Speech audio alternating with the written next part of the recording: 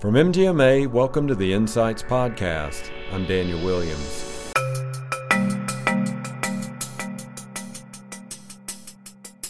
We couldn't get tied up with the emotional distraught of what was going on around us. You know, we had a job to do. We had to take care of our patients. We had to get them out of the facility safely. We had to take care of the other people in our facility, and that was our focus. That's Bob Bush talking about the importance of disaster planning for medical practices. We'll also hear from Bob about his former practice's experience with Hurricane Michael, his tips for putting together a plan, and ways to prepare your practice and staff for a natural disaster. But first, a word from our sponsor. The value-based revolution is on, and we have your roadmap.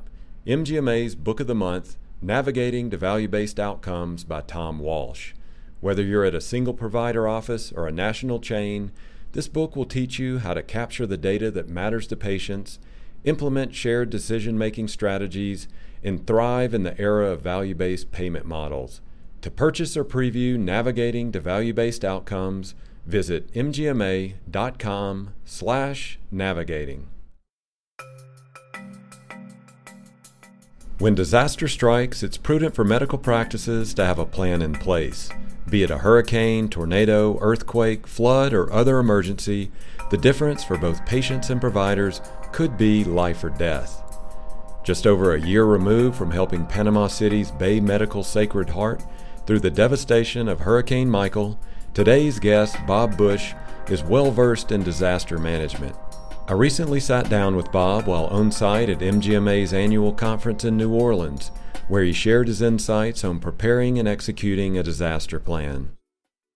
Well, Bob, thanks so much for joining us today. It's my pleasure.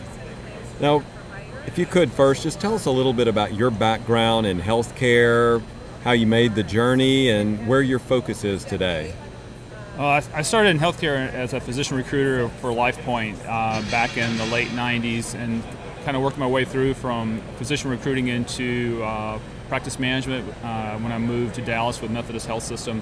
I've been in practice management since the mid-2000s, have been a member of MGMA since 2008 and was certified, and then now I'm a fellow since 2013.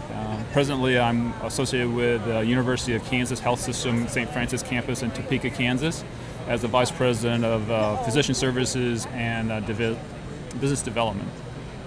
Now, you are no stranger to disaster planning. You and I... That's not really a good thing to be known for, is the disasters, but yeah. Well, you could be a disaster expert or an expert on developing plans to prepare for disaster, whatever that might be. You and I were talking offline that it's not just hurricanes, which you see on the coast. There's earthquakes, there's fires, there's tornadoes. You think about Missouri, Joplin, Missouri a few years ago was a big tornado that hit that area. But you're right. I think you think about it could be any type of disaster. I think that when you start thinking about the definition of what a disaster is, it's going to be impactful to what practice you're talking about. So a disaster could be a snowstorm, it could be a rain, it could be a tornado, it could be a hurricane, it could be earthquakes, like you said. But it also could be something more like all of a sudden you lose connectivity to your hard drive, so you lose all your patient charts, or you have a fire, or there's a flood that the office above you, the water pipes bust and things like that. So, a disaster it could be a lot of different things for a lot of different situations, but the thing that you have to continue to look at is what can you do to be preparing for those things, and how do you minimize the impact on your practice when those disasters happen. Mm-hmm. Is there a blueprint, or are there just basic first steps that anyone should take who works in a medical practice, has a leadership role there, just so they are prepared depending on what the general climate is around where they are, based on those statistics and factors, what they're most likely to come in contact with? I think you need to look at your geographic area if you're looking at national or natural disasters. Are you in the tornado alley? Are you, like you said, close to the coast? Are you in California on the fault of the earthquakes? Do you have large amounts of snowfall? I think what you need to do, if you start looking about that, you look at what the likelihood of a natural disaster will be, and start looking through your planning for that. And obviously, when you start planning, you look at, okay, how can you keep the patient charts safe? How can you keep your staff safe? How can you make sure that you continue the business of collecting all the outstanding accounts receivable? How do you pay your bills? How do you keep track of your bank records, etc.? So there's as an office or an office administrator or a practice executive, you just start thinking of all the different things that could be impacted, from the finances to human resources to everything else involved with the practice when a disaster can come. I know when we had the preparation for the hurricane in Florida last year, we watch it, and every morning we had our daily huddle. It was one of the things that we always did during hurricane season, is that we had one of our risk team gave us an update on where all the storms are. So once a storm got to a certain area, looking at it's coming close to Panama City, we put into action our disaster plan. So we had staffing that we brought into the hospital. All the outside offices, we brought anything that is that was in the refrigerators, anything that we had that was could be affected by not having electricity or refrigeration was brought in. All the monies were brought in. Anything that would have been safer at the hospital than in all outside offices, we all brought that into the hospital just to make sure that we knew where it was at in case the hurricane turned into something more than we expected at that time. Mm-hmm. So it's just all that steps of planning and planning for what you need to do to one, protect your assets, and then be able to take the next step once the storm passes. Okay, how do you get back into business? Mm-hmm. So patient employee records, patient records, anything we can do to make sure that we communicate back and forth to our employees and to patients were really important to us when we start thinking about planning.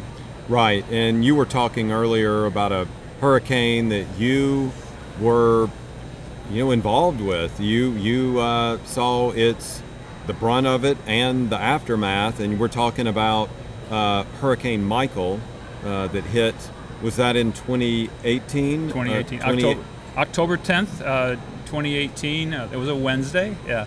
So we watched the storm come across the Gulf of Mexico, and people in that part of the country, they just thought it was going to be another rainstorm. Even when it was at a Category 2, it's just going to be a longer and a bigger rainstorm than a Category 1. But when Michael changed drastically in the last day from a 1 and a 2 to a 3 or a 4, we started pulling employees and doctors into the facility to get ready for a little bit more of a major rainstorm. When Michael finally came ashore, it was a Category 5 with winds over 200 miles an hour, devastating to the panhandle of Florida and parts of Georgia and up to South Carolina. I think we did the best job we could planning. We had the staff there. We had we had 231 patients in the hospital. We had 27 were on ventilators, but we also called our staff in advance of the storm, where we had 1,500 non-patients in our facility, and we wanted to make sure that our staff was there, and then their families and our physicians and their families. Plus, they brought their pets. So we had over 200 pets in the facility, dogs and cats. We limited it to dogs and cats. We didn't want snakes and birds. So it was quite a large group of people. And then, we didn't realize that the storm was going to be so devastating to the Panama City area. So it was a major disaster. The community lost its services. There was no longer sewer services, there was no longer water, electricity.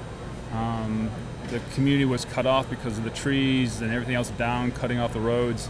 And it took probably a good 18 to 24 hours before help could get to Panama City. So we were on our own. We had no internet, we had no hardline phones.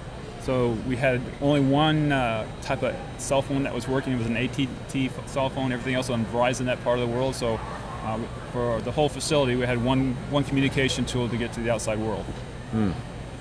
You had mentioned you had prepared initially. It sounded like a very bad storm and then a Category 1 or 2, and you're seeing the weather reports changing. At what point did you know this has potential for something really serious here? When the Weather Channel showed up. Well, Wow. the Weather Channel, when they Yes. show up for a possible event, you know there's a probability of that Right. turning into something worse than you thought it was going to be. When we heard the Weather Channel was in the area, we knew that they thought the storm had the potential of growing into something more than what we thought it was going to be. How were you following it just the way that any person at home would follow it, or did you have any additional access being a medical facility? The Bay County Emergency Disaster Group had access to the latest information from the weather forecasters, and the community. We were very involved with the disaster management program, so we knew what they knew. So when they started thinking that it was going to, move up in strength, they communicated that to us. So we were aware. Okay. Now, you said there was a huge mobilization effort of patients, of pets, of family members of the patients as well?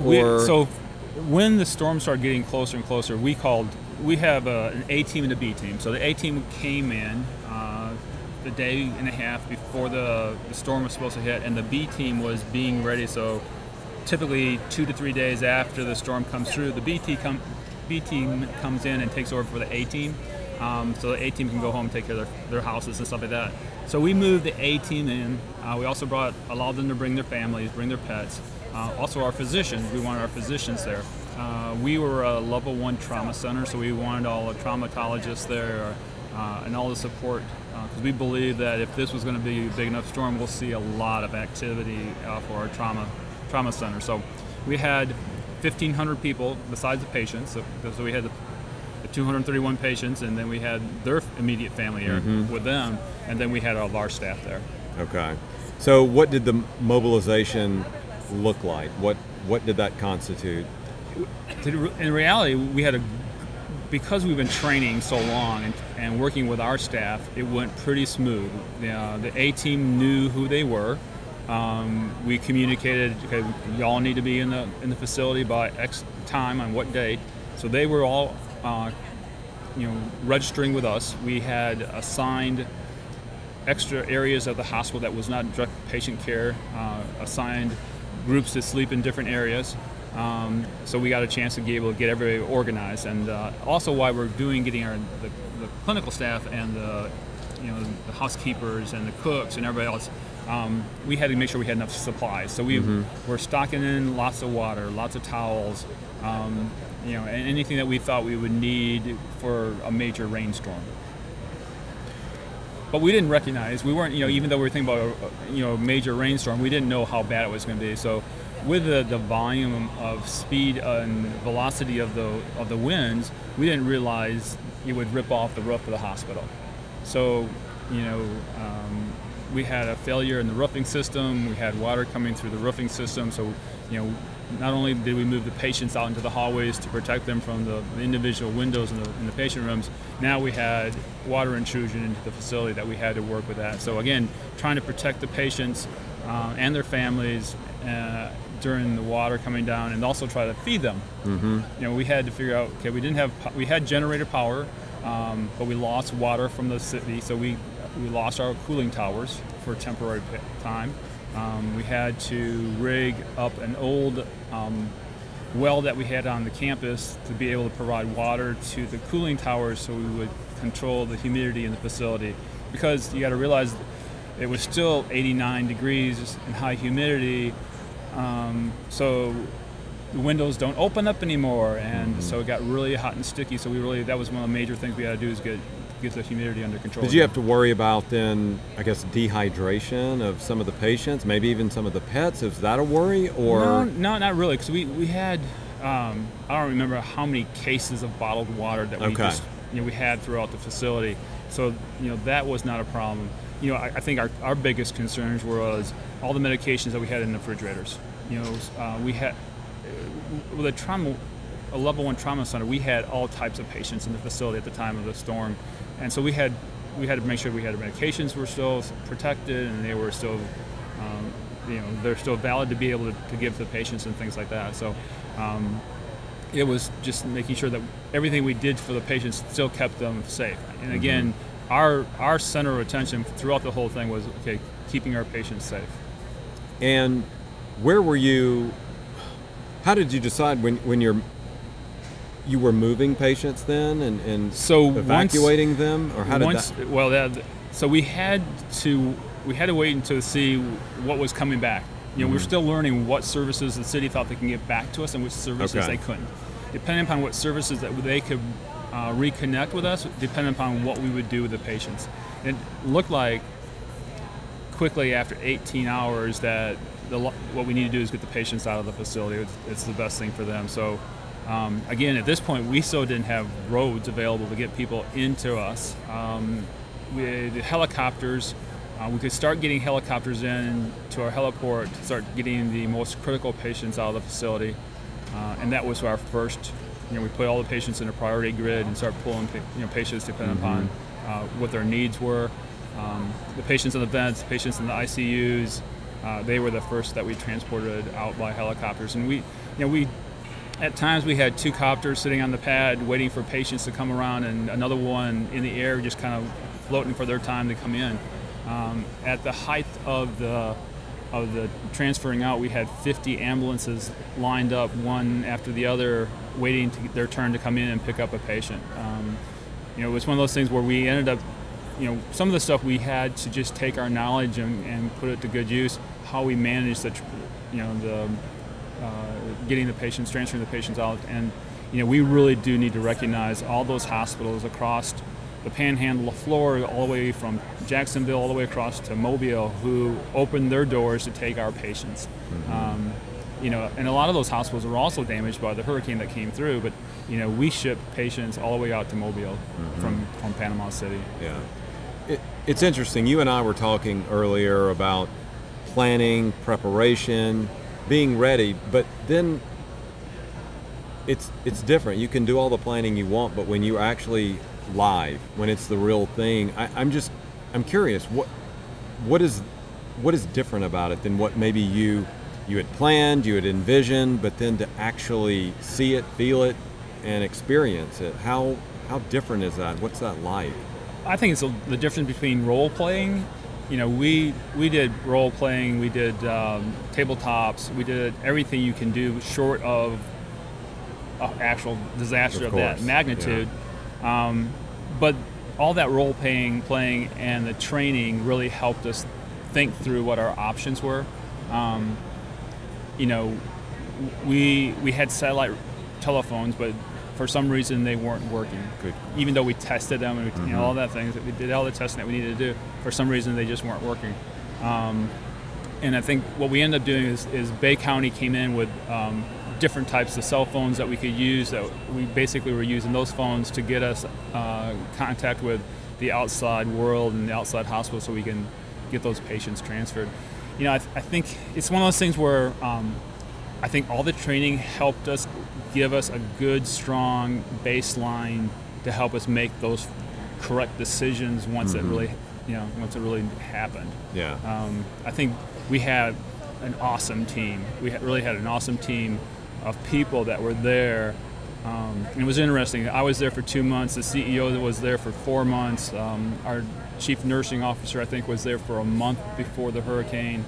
But we all, we all brought something to the table from our, previous experiences, and I think we all just worked together and continued to look at what can we do to get the patients taken care of, and then also take care of the community once we had our patients taken care of. Mm-hmm. What does an experience like that, what does it teach you about leadership and the value of leadership? And I always think of that quote by Hemingway, "Grace under pressure." I mean, that's some pressure right there. And how do you remain calm and also strong in such a situation? I think you have to. I think our team was one of the things that was amazing to me, how strong we were, and we focused on the job at hand.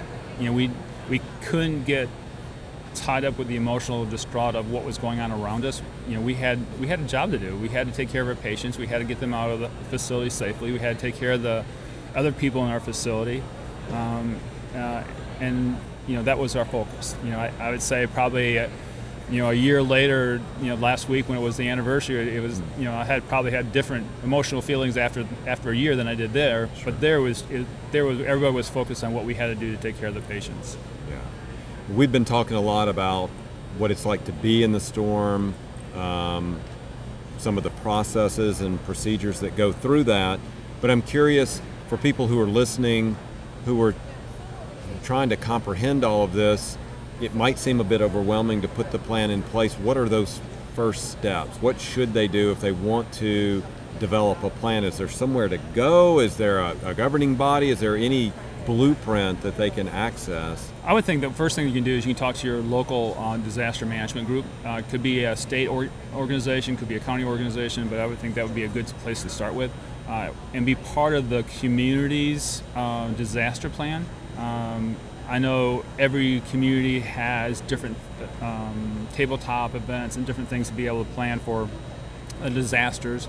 Now I'm in Kansas, so we know tornadoes are coming in, so we have a lot of different processes that we go through every time that it's beginning of the summertime that tornadoes will be popping up, and just we work with the community to make sure that the two hospitals in town and the EMS and everybody else is prepared for whatever might happen. So I think it's just locally getting involved with your disaster planning group. Also, there's a lot of different tools on the internet. I think MGA might have something on the internet that you can look at. It's a template, and I truly believe that I've been through floods, I've been through hurricanes, through tornadoes, and you cannot prepare enough for these things, but it's not one of those things you think of every day. It's like, okay, I'm putting on my to-do list, okay, work on the disaster plan. But it's something good to have it, and you got to make sure that you work it, because you never know when that disaster is actually going to happen. Mm-hmm. Now, staffing is one aspect of a disaster that intrigues me, because we already hear about burnout among healthcare professionals, of being understaffed, overworked. And depending on the time frame of what this disaster, how long it lasts, what's the plan in place then to provide some support, some downtime for the staff, so you can give them the relief that they need? Yes, and the plan that we have is we have the A team and the B team. Okay. So each team had two shifts. So there was, everybody, if they were on a team, they'd be a 12-hour shift. So everybody had a chance to go off stage, relax, get some rest, get some nutrition. So that's how we designed it so they can do it. If we're talking about physician practices, they wouldn't have that demand of having two teams there, or really four teams. But you would have to come up with a methodology if it was a tornado like they had in Joplin and it affected communication within the city. You have to have primary and secondary ways to contact your staff, contact the physicians, and keep in touch with all those people. Mm-hmm. As an individual physician practice, I think one of the things that is really important is have the board of the physicians go over the disaster plan, and each physician will have a certain responsibility to manage that disaster plan. And the reality of this is that everybody wants to protect their house is their first thing. Their house and their family is their first thing. But sometimes you have to look at the bigger picture, and that's a tough conversation you're going to have with the physicians. That we're all here for the patients, and we're all here for our staff. We're all here for the future. And yes, just because a window's missing in your house, we're walls down at the clinic. We need to look at the big picture and make sure everybody's tied to the big picture in that. And I think having those conversations with the physicians and giving them responsibilities and having them buy into that responsibility is going to help, pay dividends in the future. Mm-hmm. I wanted to go back to one thing you mentioned earlier. You were talking about you guys actually were role playing what would happen. Do you do if-then scenarios or some form of that? Like, if this happens, then we're prepared to do this. Correct.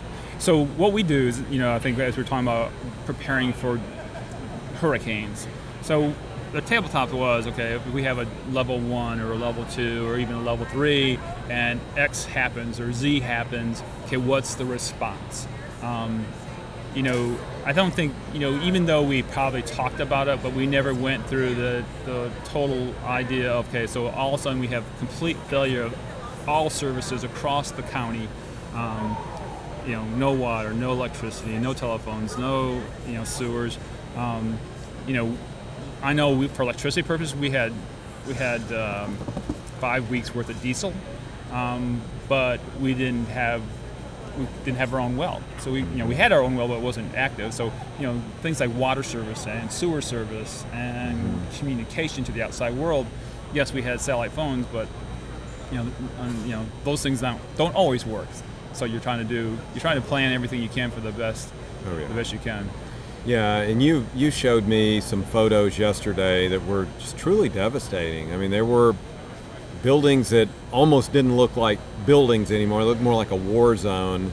And really, they say a picture's worth 1,000 words, and it's very true in seeing those. And I just wanted you to kind of explain that to us. How you were just mentioning that you just passed the 1-year anniversary, I believe. Is that correct? Correct. So, where are we now in the rebuild? You made the comment about looking like a war zone. So the people that came in, be it the Army, because we ended up having a medical hospital in our parking lot. Those people said it looked like a war zone.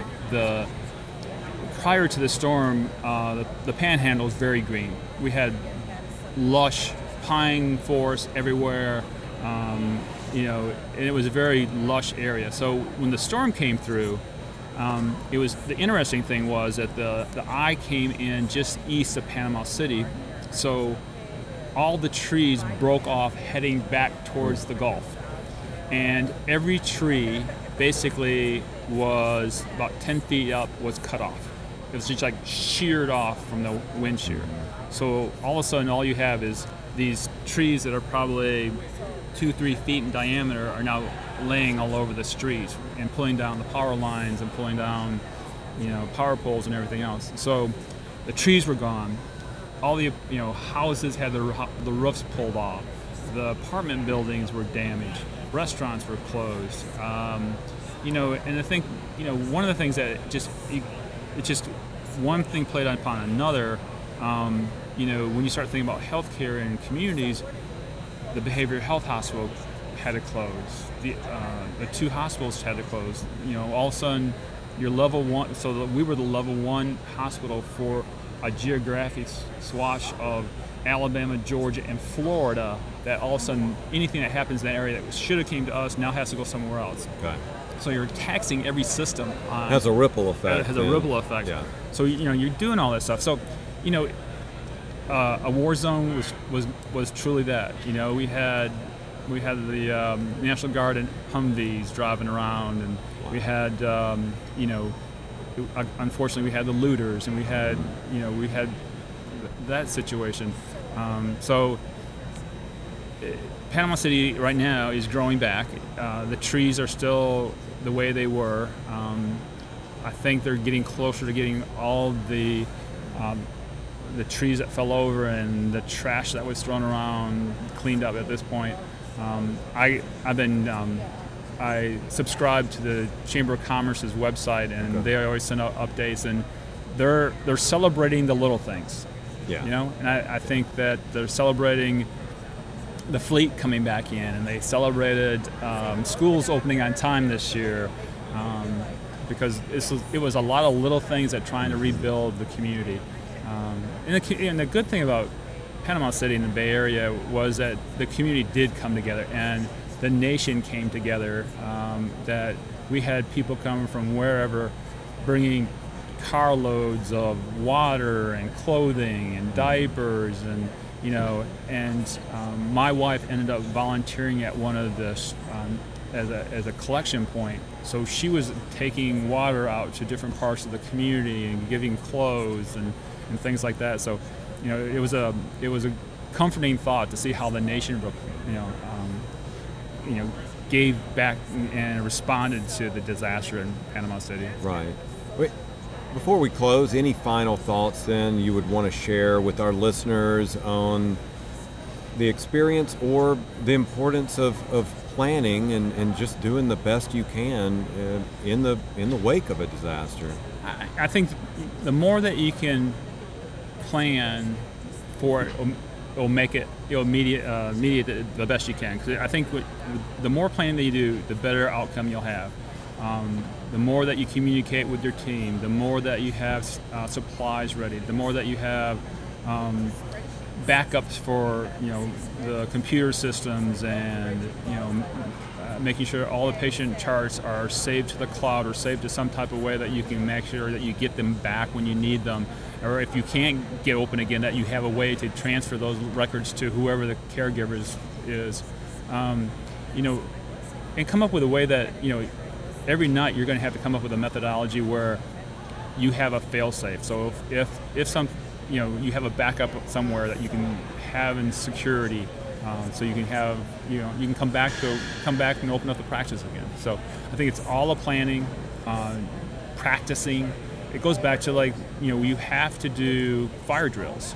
You think about some people wouldn't think a fire drill is a disaster planning, but it truly is, because you never know when the fire's going to be. You want to make sure all your staff's out. You want to make sure your patients are out. You want to make sure all the things that you need to get out of the office, the cash, etc., is taken care of when that thing happens. So you need to have.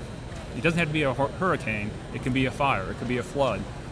Those are all impactful to practices and businesses. Yeah, Bob, this is a powerful story and an important one, and I want to thank you so much for sharing it with us today. My pleasure. Thank you for the invitation. Well, that's going to do it for this episode of Insights. Thanks to our guest, Bob Bush. For help with disaster preparedness and emergency planning for your practice, be sure to take advantage of the many resources and tools on mgma.com. Also, don't forget to check out MGMA's Book of the Month, Navigating to Value-Based Outcomes. To purchase or preview the book, visit mgma.com/navigating. If you like the show, please rate and review it wherever you get your podcast. We love hearing from listeners about the show. If you have topics you'd like us to cover or experts you'd like us to interview, email us at podcast@mgma.com or find me on Twitter at mgmadaniel. MGMA Insights is presented by Craig Weberg, Rob Ketchum, Declan McGee, and I'm Daniel Williams. Thanks for listening.